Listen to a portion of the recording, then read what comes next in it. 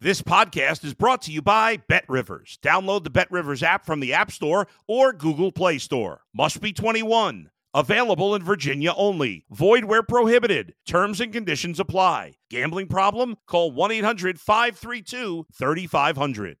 If you're a tennis fan, you'll love Betting Weekly Game Bet Match on the BetRivers Network. Whether you're a bettor or just love tennis, you'll enjoy the in-depth analysis each week of the tennis calendar. Subscribe to Game Bet Match today from your favorite podcast provider. If you're a tennis fan, you'll love Betting Weekly Game Bet Match on the BetRivers Network. Whether you're a bettor or just love tennis, you'll enjoy the in-depth analysis each week of the tennis calendar. Subscribe to Game Bet Match today from your favorite podcast provider. You're listening to Sports Bettor's Paradise on the BetRivers Network. All right, Wednesday night action. Bruce Marshall, executive editor of the GoldSheet. We got a triple header. Early start, 6 o'clock Eastern, 7 o'clock Eastern, 8 o'clock Eastern. Staggered triple header. Again, the first one that starts an hour earlier than the usual time is Kent State and Eastern Michigan. Both of these teams 3-3 in MAC play. Kent State at home 7.5 and 61. They had the big 40-6 win at Bowling Green last week. This is a 6 o'clock kickoff on ESPN2.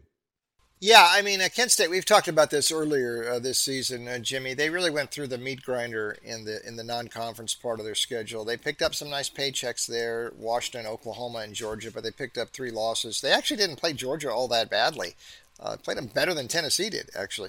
It was the schedule might keep them out of bowl eligibility, though, like you say, they still have a shot. And if they played like they did last week, they certainly would have a shot. But I think in Marquez Cooper, an awfully good running back, he could do some damage to Eastern Michigan, which has had some trouble stopping the run this season. However, we got to look at the spread here, and it means everything when it's a favorite or a dog as far as the Eagles go from Ypsilanti. Here's a stat for you, Jimmy. This is one of the best ones in the MAC. As a road dog in the last few years, how about this? Eastern Michigan, 19-1-1 as a road dog. So this is their role. Now, you don't like Ypsilanti. I like getting out of there. Yeah, I don't blame them, really. But the flip side of that, though, is now last week they did not cover that game against Akron, but they were favored, and they are 1-9 their last 10 as a favorite. So I don't know if there are many teams with this sort of a stark favorite versus dog mark, especially in MAC play, as Eastern Michigan does.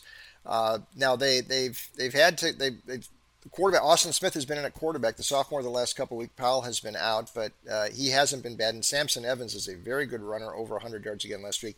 I think they keep this thing very close. Maybe Kent State keeps its bowl eligibility thing alive, but it won't be easy. 27-26 Golden Flashes. That is a strong vote, though, for Eastern Michigan, once again, in its preferred road dog role in the MAC. All right. So Eastern Michigan, again, 19-1-1. That's in league play. MAC road dog. MAC road dog, 19-1-1, catching 7.5 against Kent State. And wonder if that recency bias will come in even for MACtion here, as everybody saw Kent State roll Bowling Green. We may see more Kent State action and less Bowling Green action. So just a thought maybe to get in to try and beat the closing line. CBS Sports Channel, 7 o'clock kickoff. Northern Illinois, 2-4 in league play against Miami of Ohio, 2-4 in league play. Huskies, 1.5, 45.5 at home.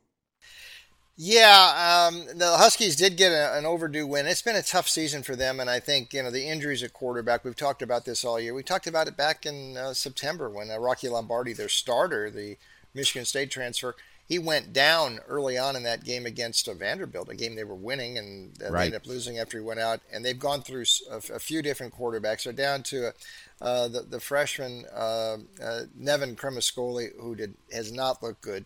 3 picks in that game last week, even though they won. And they're really riding Jaden Creedle, a pretty good runner, and he seems to be the fulcrum of the offense right now. It's not passing the ball. They've only thrown for 131 yards per game the last 4, so they're going to try to do it on the ground. And that might be a little bit tough here against Miami O, which can still get bowl eligible. It seems like they end up 6-6 every year. They've got to win 2 more to get there.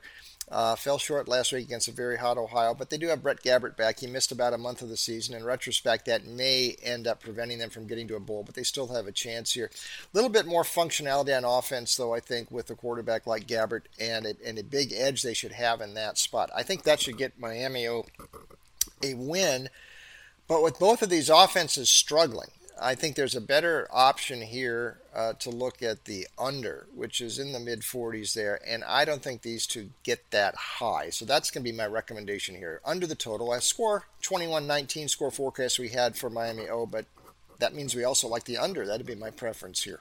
All right, under 45.5 at Bet Rivers right now, Northern Illinois and Miami of Ohio. Last one, this is the 8 o'clock Eastern kickoff on ESPNU. Central Michigan, what a comeback last week for McElwain's crew. 3-3 now on the league against Western Michigan, who's 2-4 in MAC play. Central Michigan at home, 11-50. Again, that down 24-7 to Buffalo. They storm back to win that one. Yeah, they did. And in the latest episode of We Are Getting Old, Jimmy, look who's at quarterback for Central Michigan now. Bert Emanuel Jr. It seemed like Bert Emanuel Sr. was playing not that long ago. To us, we both remember him. And he played some receiver in the NFL. Bert Emanuel Jr., kind of a tall and lanky freshman quarterback. How about this last week? And he had hardly played at all this season, but McElwain unleashed him last week. 293 yards rushing. They could not stop him last week. Buffalo was flummoxed.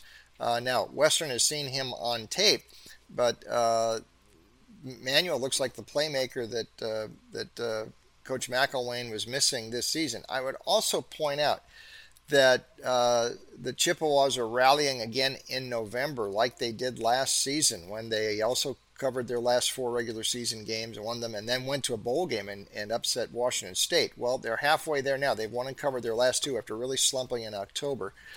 And talking about slumping, this has not been a good year for Western Michigan. They have really struggled this year. Inconsistency on offense. They're going under lately, too. 6-1 to the under the last 7.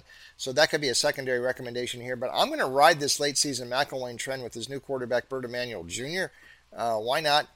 They did beat Western last year after losing to them consistently in previous years. They had lost 6-7. They won the game last year, but Western is well down this year. Tim Lester's got some work to do to get the Broncos back up to where they used to go.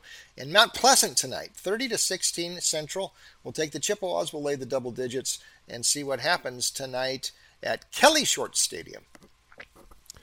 He came in for the starter for Central Michigan, did Emanuel Jr., and Richardson was having sort of a pedestrian night, 7-14 for 95 yards. Emmanuel only attempted 3 passes. This was old school football, single wing, and he wasn't even riding a read option to try and click him. It was just sweep left, sweep right, and 24 rushes for 293 yards and 3 TDs, including an 87-yarder. Now with a week to prepare, I want to see how Western Michigan, they will certainly have to try and crowd the box. Maybe Emmanuel will throw the ball a little bit more, but that was unusual, to say the least. The same play over and over and over. They couldn't stop it. Brucey's Wednesday picks. Again, the Wednesday stagger triple header, 6, 7, and 8 Eastern kickoffs on ESPN2, CBS Sports Channel, and ESPNU. Eastern Michigan with that 19-1-1 streak as a road dog in conference play, plus 7.5 at Bet Rivers. Northern Illinois, Miami, under 45.5. And then Central Michigan, the Chippewas, minus 11 in that win. For Bruce Marshall, executive editor of the Gold Sheet, I'm Jimmy Ott, Sports Bettor's Paradise on the Bet Rivers Network.